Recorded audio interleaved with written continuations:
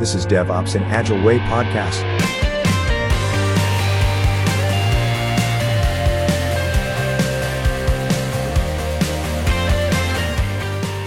Hello everyone. So after I think 5 episodes or even 6 where I talked about columns and explain every single letter, today I have the guest again, finally, for some of you. I'm really happy to introduce to you Luca Mezzalira, who is the Serverless Architect in AWS. May I say that in this way? Because you are architect, right, in serverless area. Let's say it this way.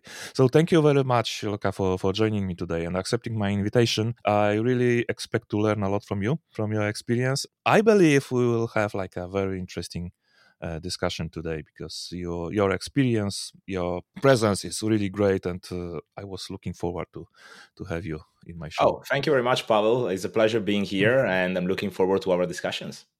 Right, perfect. Thank you. So first question, I promised you some kind of strange question. I found when I looked on your experience, etc., I found something what today we can find a little bit, let's say, embarrassing. So you were a Flash developer on the beginning of your career, right? So of course, we have some opinion about Flash today, right? So how it come that you started with Flash? That's a good question. So I started when I was 17 because I was working. I'm a self-taught, so I was working in a warehouse when I was 16, and at 17 a colleague of mine told me, "Have you ever seen these things?" And he showed me like HTML4. I thought that's very interesting, super cool. So you write some code and something visualized in the computer. It's amazing. And they give me this 500 pages book on HTML4, the most boring book that I ever seen in my life. But I basically smash it in 1 week. And usually I wasn't, let's say, avid reader. I'm not, let's say, really good on. Still today, I'm reading only tech books. That's the only thing that triggers me. All the rest, romance or other things, crime books and stuff like that, I don't read them. So after HTML4, back in the days, Flash was another big thing. Yeah. And JavaScript definitely wasn't. And very often there are some people thinking that Flash was a mistake or was slow, it was painful, and so on and so forth. The reality is, as everything, depends how you use it, because it's just a tool. And I can give you a couple of examples that are quite interesting. When I usually share them, people start to say, okay, so probably it wasn't that bad. I started to use, so first of all, the productivity that Flash and the Flash ecosystem with Flex Air, when was acquired by Adobe, started to provide was insane. Because I remember with 2-3 people, we were able to do multiplayer games and very complex for large brands and that will handle thousands of people in the same game, using Flash Media Server, using at some point 3D GPU acceleration, stuff like that. And it was like a really tiny team that the tool make us extremely productive because we didn't have the problem of fragmentation of platform. Everything was running in the Flash player or in Adobe Air that was using the Flash player. And therefore, we could tweak our code for mobile, desktop, and web very easily. It was very close to the idea of write once, deploy everywhere. It wasn't, let's say, obviously there, but okay. And the other cool thing I can tell you that, for instance, one challenge that I had, and I think it was 2009, they asked me to do, let's say, to use Flash on a motorbike to replace the mechanical dashboard with a digital one. So in 2009, as you can imagine, there weren't, let's say, too many technologies for creating amazing and rich experiences for the users. There was Qt. That was one that we evaluated. But Qt, first of all, there weren't many developers. And secondly, it was way clunkier compared to Flash. So what I did, and that was like a proof of concept for a large motorbike companies in Italy that is known worldwide. And we had like, I remember in 2009, there was the first Centrino board. There was the Intel board. The first board was like big like my hand that contains 2 processors. That was like mind-blowing. You have both of them, and it was like so tiny. And we basically installed that in the motorbike. And we were able to plug it into the engine. So we were able to get like RPM, speed, gears, and so on. So all the stuff related to the motorbike. And through a C daemon, so a daemon written in C, we had like a strong SLA that was communicating with the interface and showing when someone was obviously driving the motorbike, all the metrics almost near real time. So the SLA was under 14 milliseconds. So we were able to stay under 10. We used a UDP socket back in the days. And we were just firing events every millisecond for sending information to the UI.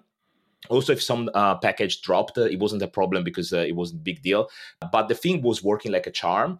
And even that, for instance, allowed me to go to Adobe in France and Adobe in San Francisco, because they were doing something similar for cars, but with flashlight. That was a technology for mobile. But it wasn't performing like the prototype that I made with a Gen 2 distribution that was modified for having the libraries of Ubuntu, the graphic libraries for Ubuntu for running Adobe Air. And I completely blow their mind, because they were the engineers, stuff like that. So, how can you do that? And then I showed all the things, and that was one thing that was amazing. And another very interesting project was one thing that Adobe told me it would never happen. So it's impossible that a team of 5 people will be able to deliver this. And it was a reverse engineering of InDesign. Because the InDesign has a format called IDML that is an XML format. It's basically like the vast majority of the applications on desktop, they just create like a sort of zip, but with a different extension, and off you go. So we were doing a reverse engineering of InDesign. So from using InDesign, let's say authoring, from the authoring space, you can just tag certain elements. And we were replicating into a Flash interface exactly the same thing that then will be repackaged through InDesign server and sent to, let's say, printers for print 300 DPI or high quality catalogs for big organization, that Swedish organization. And I stop here, just I give you your mind to think which organization it is that you can build, let's say, furnitures. So that's very, very I known, need to think about this. Which company is that? Yes. And those are few of the things that we were doing with Flash. But I believe the problem is, as usual, there is this misconception that the tool might be slow, wherever. But I think it's more the capability of the developers and how you interpret the language, because you can do very slow code also with C or Rust or wherever. It depends how you handle that, right? But if you are a capable developer, you know what you're doing, it's very likely that also high-level languages could work in low-end devices. Yeah, that's a perfect, summary, because this is always, I said this always, it's not about the tool, it's about the use and how you approach to this, how you approach to the problem, how you approach to the solution, how you do things. So, looks like Flash was good enough to have it as almost embedded in automotive industry, like 15 years ago. So, come on, right? And this, what you said about proper implementation, proper approach to things, leads me to the more light topic for the first episode of our interview, because you are not only the architect, you also have a lot of experience with community. You are author, you created a lot of presentation stuff to, let me say this, teach people how to do things. I strongly believe this is like a heart of DevOps, and not only DevOps, but IT industry at all, because all right, maybe someone will be very unhappy with what I say, but today we think about speed, not necessarily about the quality, not necessarily about doing things right. We will come to this a little bit in the second episode. But I think that big responsibility of the community is to present the good approaches, present the good practices, present the good cases, and also bad cases where you should do things in that way or different way. So how you deal with communities, because you do a lot of stuff for the communities today. So what is your approach here? Yeah, totally. Probably it's my experience that I had with the community back in the day. So I started to be, let's say, a professional developer or working in this industry 20 years ago. And back in the days, there wasn't like Facebook or the other things. It was like the community was on a forum, and you need to do a lot of meetups to meet people. And I travel around Italy because back in the days I was living there, and I was part of this community. Was ActionScript.it. That was one of the community on ActionScript in Italy. I think it was the third largest in Europe. Mhm. And what I have learned is that because I was self-taught, is that community helped me a lot on I don't know, drill down on specific topics, pushing my boundaries, teaching me how to do certain things. And since then, I always had this idea that if it wasn't for the community, probably I wouldn't be here today. And I always say I have this forever debt with the community. And in the past 10 years, since when I moved to UK, I realized that I had the also back in the days in Italy, I was contributing a lot, but I think that I completely changed gear when I moved to UK because I realized how lucky I am to be exposed to specific projects and challenges that are not happening to everyone every day. And I have this strong sense of community. Therefore, what I try to do is trying to take, let's say, complex things that I've learned during my time that maybe took me months for learning, and now untangle them for the community. I think, let's say, in several cases, many people are surprised that despite working for AWS or before I was VP of architecture, I was contributing so much from code-wise or architecture-wise, stuff like that. But the reality is, I feel that is important because somewhere out there is another Luca that is looking for that guidance and that specific things that might come from me or from other people. It doesn't matter, but I want to think that there are people that might be inspired what I'm doing and might be and that let's say the topic that I'm sharing are useful for them and for their organization, and therefore I tend always to think, and I became better, to be honest, over the years, and more structured to create content and figure out what could be the next thing that I could explain. That is, first of all, is a passion of mine, and secondly, that could help other people to achieve better outcomes. And I think that, as you said, the community has these. And I get that not everyone feels comfortable with that because maybe they never contribute to the community or stuff like that. But the reality is, despite your level of knowledge, what I encourage everyone to do is making a contribution, because the reality is there is somewhere someone that is looking exactly of the challenge that you faced. And if you are sharing that, first of all, it helps you to rationalize better your learnings. And secondly, it helps the other person to maybe cut short certain challenges. And instead of spending weeks banging their head on the wall, they might have, let's say, a solution that in hours they can put in place. Therefore, I don't think there is a shortage of, let's say, knowledge or possibilities out there. I really hope that people feel comfortable to share the community, because maybe the first contribution won't be great, but this, as everything, is a learning curve, right? So the more you do them, and the better you become. And therefore, I remember I started to do my first public talks. It was like 25, so 2005. And today, let's say I have done like over 300 public talks worldwide, from Japan to Silicon Valley. And therefore, that was, and I can guarantee you, till a few years ago, let's say, yes, it was good, but it wasn't great. And I always try to rationalize what I could do better, and trying to improve, because that's a mindset that is let's say, coming with me since the past 20 years.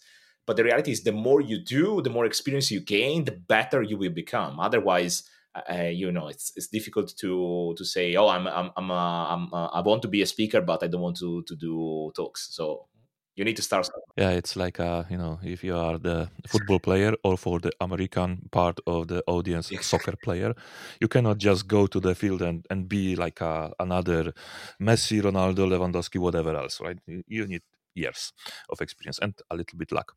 And this, what you said, resonates with me very much for two things. First of all, is this learning curve and how how we should do things, right? So first, learn, do, teach. This is the best way to establish the proper knowledge for yourself even, right? So this is also the learning. Even if you teach, this is the learning process for yourself. And the second part is you touch the topic which I already spoke with Victor Vedmich, also the AWS guy, developer advocate. Our paths crossed many times in the past. We worked together for EPAM. Okay. Now we are friends. And he said exactly this. It is not about the level of the knowledge. It's about the willing of sharing. Right? Because there is always someone, as you said, who is looking for this knowledge. And my approach is here like to give to people something what I wanted to see in my past to help me be somewhere else than I was at that point. How do you think? Because this may sound strange for many people, right? So you are not experienced, you are maybe even on junior position, but we say go to the stage, small, big, it doesn't matter, and share your experience. How to do that? Yeah, it's a tricky one, right? Very often, one thing that I'm asked is, okay, let's assume that I have something to say. Let's put it that way. How can I find a stage? And I think nowadays is easier than ever because you can have virtual stages and you can have physical stages. So when I moved to London a few years ago before pandemic, I was running a JavaScript community that I started because there was a strong React community in London, a strong Angular community in London, but no one was talking about JavaScript. And I said, okay, well, why not? I mean, worst case scenario, that would be me and 10 people, and I would meet these 10 people. That is nice, always meeting people, and that's it. Turned out 2 years later that it became the largest community in Europe. So the thing is, in that community, what I was looking for obviously experienced speakers. That's fine. I had the pleasure to have quite very well-known speaker in the JavaScript world, but also I encouraged people that were coming there listening to also speak. Because very often I was talking with the attendees and would say, okay, what do you do? Where do you work? What are your interests? What is your passion? And very often I had like people were coming from listening to a talk, and then a few months later they were invited to do a talk. And they for me, the learning part there is very interesting, because if you are going to meetups, I can guarantee you that every single meetup organizer is looking for someone to talk at some point, because maybe they have like a short list of speakers, but because everything is for free, why not do that?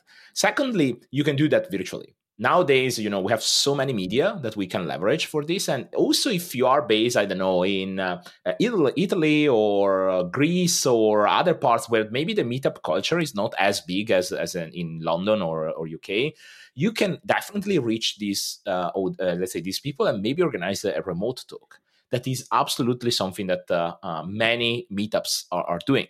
The first thing is, bear in mind that you can always organize inside your company. Maybe you won't reach a big crowd, but the reality is, it doesn't matter the number of people. What it matters is the experience that you are. Also, if you are, let's say, my mindset is usually also, if there is just one person that picks one small thing from my talk, perfect. So I reach my goal. Because the reality is not the fact that you go on a keynote of the largest conference in the world, and that is the final goal. That doesn't matter. That if it has to come, it will come. What it matters is that you are forced on your stuff to rationalize what you need to say, first of all, and that will create a solid mental model in your brain. And the solid mental model won't leave you no matter what. And you start to have more connections. And that for me is extremely helpful for the speakers, and extremely helpful for the people that sees a different angle. Because remember that when you are describing how you have done something that for you now, it might seem obvious because you pass through different stages. Like, I have a problem, and then I need to solve this problem. This is in my context. And then I solve this problem using the tools that are available in my context. And off you go, you provide the solution that provides benefit or not. It doesn't matter. As you said, it could be also like a bad story, and it's still interesting. But the other people that are listening to you has a different context. might come from a different background. And therefore, what you are saying that might seem the most obvious things in the world for you, it might be eye-opening for them. And therefore, for me, is it doesn't matter how big is the crowd. I'm still doing, after 300 talks worldwide, meetups or session inside internal session in my company and stuff like that, because I see the value. There is another big perk of doing meetups, that you can engage way better with the audience compared to a conference. Very often, after or before the meetup, there is the networking part, and you eat some pizza that might be, let's say, similar to the Italian pizza, but very often is not if you're not in Italy. Hawaiian one, right? And basically there you receive feedback from people, you receive questions from people.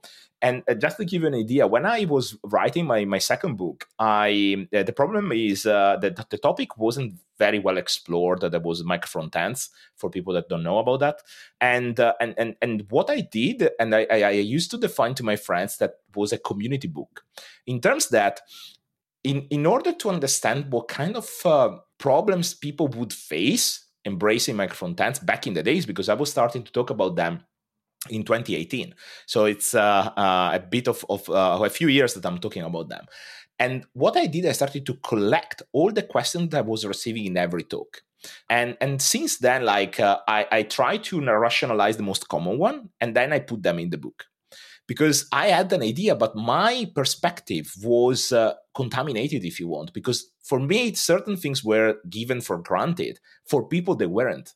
And more they were asking about that, the more I understand what I need to talk about, the better quality the book was becoming. So for me, it's there are so many great things that are happening when you do, let's say, public speaking, despite there isn't a big crowd. And the other thing is networking. You never know what you will be dragged into when you start to broaden your network, because very often it's because I started to have, let's say, certain collaboration or discussion with people that I never met, maybe, or they have seen a video on my talks on YouTube, and was a fantastic experience. I never turned down these kind of opportunities for helping the community wherever it is, because what you can gain in a discussion or an initial collaboration that maybe in a few years will become something more is invaluable. So there are so many perks to, let's say, just do a public talk on a meetup or inside your organization that very often people are not thinking about. But the reality is, I understood that it's not just the sharing and the fact that you became a better public speaker, but it's also all the rest that is coming with this activity that very, very often people are not thinking about. But for me, it's now common that I go out with the speakers when I see them in another conference, and we start to, having a dinner together, breakfast. We chat about what they are experiencing, what's not. They give me, let's say, some hints on, I've seen these things, why you don't do in this way. So there are so many things that are happening and so many feedback that you can receive for improving yourself, that I know that there could be, let's say, not intimidating at the beginning doing, let's say, public talks, but the reality is no one is I'm nervous when I go to a stage that people says, well, it's impossible, but I am. And it's normal, because if you are not, you probably deliver not a great talk. If you are too relaxed on a stage, it's very likely that you won't be able to do the best that you can. If you are still nervous after 300 talks, it means that it matters for you. It means that you're going there and you will do the best that you can. And yes, there will be some improvements, but surprise, surprise, after 300 talks, I'm still looking for improvements, because there are some things that I'm screwing up on the stage, and I try to hide them as better as I can, but it's not always possible. And I realize from that. So for me, it's a long, let's say, answer, but I believe that the importance is that we try to understand that it's not just a public talk, and we shouldn't be intimidated on doing that, because someone will benefit from that. Yeah, that's great answer. So it was not long, really, because at least well, time is relative. So for me, it was exactly. it was great listening, really. So thank you for this answer. And you touched a very interesting point of the remote meetups, right? Because jumping a little bit. So I'm shortened the road of the speaker, let's say.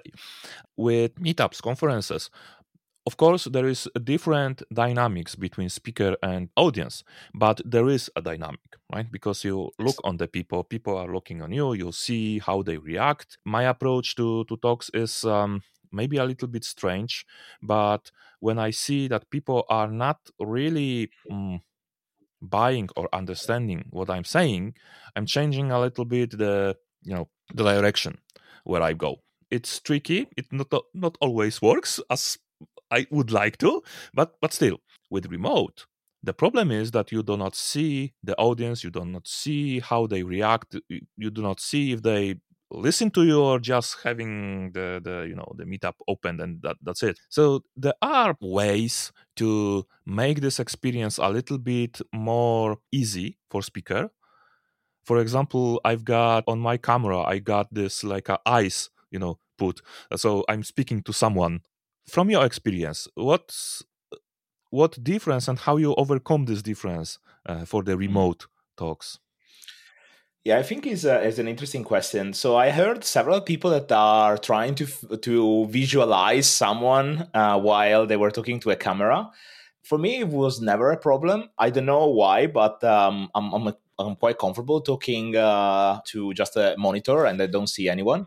But it's a personal, right? Mm-hmm. So usually, what I do is I change the way I communicate when I do online talks. Because the body language is extremely important for a speaker. The fact that you can emphasize with just, let's say, I don't know, a hand that for Italian is quite common when you are saying something specific or wherever. It's very powerful. With the fact that you can move into the stage, go in front of the audience, and just emphasize there is extremely powerful. You cannot when you are doing virtual talks. But you can add, let's say, some breaks. And what you need to learn there is the art of pauses. So when you are talking, there are different ways that you can emphasize. Usually in public talks in person, I tend to cover a lot of ground, and I'm not the classic speaker where there are many speakers that are fantastic, and that I cannot definitely do that. That they add a lot of meme and all the jokes inside it. I honestly I tried, I failed miserably, and I said, okay, no, it's not something that I'm capable to. But that could be one thing. But the other thing is the art of pauses. So for me, is important that in order to emphasize something, you can leverage pauses because they're extremely powerful. So if you are, for instance, saying a powerful sentence that for you are the key things for what you need to say, and then you pause after, that silence of few seconds, it doesn't have to be 30 seconds, but like few seconds, that create an emphasis that is tremendous. Why that? Because while you are talking, the attendees are listening and they need to understand what you are saying, because for you it's crystal clear in your mind, but for them it's brand new content. The pause allow them to catch up with their train of thoughts and then suddenly click. And that click is the way how you are basically emphasizing things, because they immediately get to the point if it was crystal clear what you were describing very often. And as you can see, the simplicity of doing this kind of technique that works perfectly, by the way, on virtual session or virtual public talks is incredible because it's simple, it's super effective, and people understand. It's obvious that if you tend to, let's say, provide exactly the same intonation, the same importance to all the talk, nothing is important, because the attendees has to understand what is the part that could matter for them. But if you do the effort during the rehearsal phase to say, okay, this is one thing that they need to capture, and sometimes you can do with hooks. Very often, another trick is not talking about you, but talking about what they are gaining. The beginning, one of the trick that I learned in several training that I had from Adobe, AWS, etc., is you need to have a strong hook at the beginning where you explain what is in there in your talk for the audience. If you start saying, I don't know, this is the problem space that I have. So I don't know, the complexity of microservices lies on the communication structure of your organization. That's quite a bold statement. And then you can continue the introduction. You probably experience that you have to, let's say, you want to work independently, but at some point you need to work with other teams. You start to have these clashes that basically slow down the development of things. So your problem space. You immediately give them the problem space that is something tangible, something that you know that maybe not everyone, but vast majority of the people have experience. And then you say, and during this talk, we are going to find 3 techniques where we are going to explain how to overcome those. So you are immediately hooked them. And that is, let's say, a super strong opening. And then when you are structuring your talk, that is especially for virtual, is very likely, as you said, that people turn off their mind. Okay, so they maybe, I don't know, they receive a tweet or they receive a notification, wherever. Usually what you structure your talk and what I call like the flexible slides, you create, let's say, some different chapters, so area of your talk that are short enough to say, I want to describe in the first part this, and the second part that. And then slowly but steady, you are allowing people to jump off and into your talk because you have this chapter. Maybe some chapter they don't care because they believe that they already know enough for that part. And maybe they care more when you move to another thing. And that basically impacts your delivery because you are forced to, let's say, stop and start a new chapter. And that will emphasize, let's say, to immediately switch gear and move into a new topic. So those are some of many tricks that usually you can use as a speaker for recreating the engagement and bring them back into what you are saying. That's perfect. Thank you very much for sharing these tips, because this is very important. To keep the attention of people is tricky part and not that easy. No. So the time is flying very fast. Time is very relative. Unfortunately, we need to finish the first part of our interview right now. I have like 1,000 more questions about these topics, but we can summarize this part very simply. Is not the matter how experienced you are. It's the matter of your will to share, finding the proper space to share, and do it naturally, do it as you. And I think with that bombshell, we can finish this episode. Thank you very much, Luca, for joining me here, and see you next week.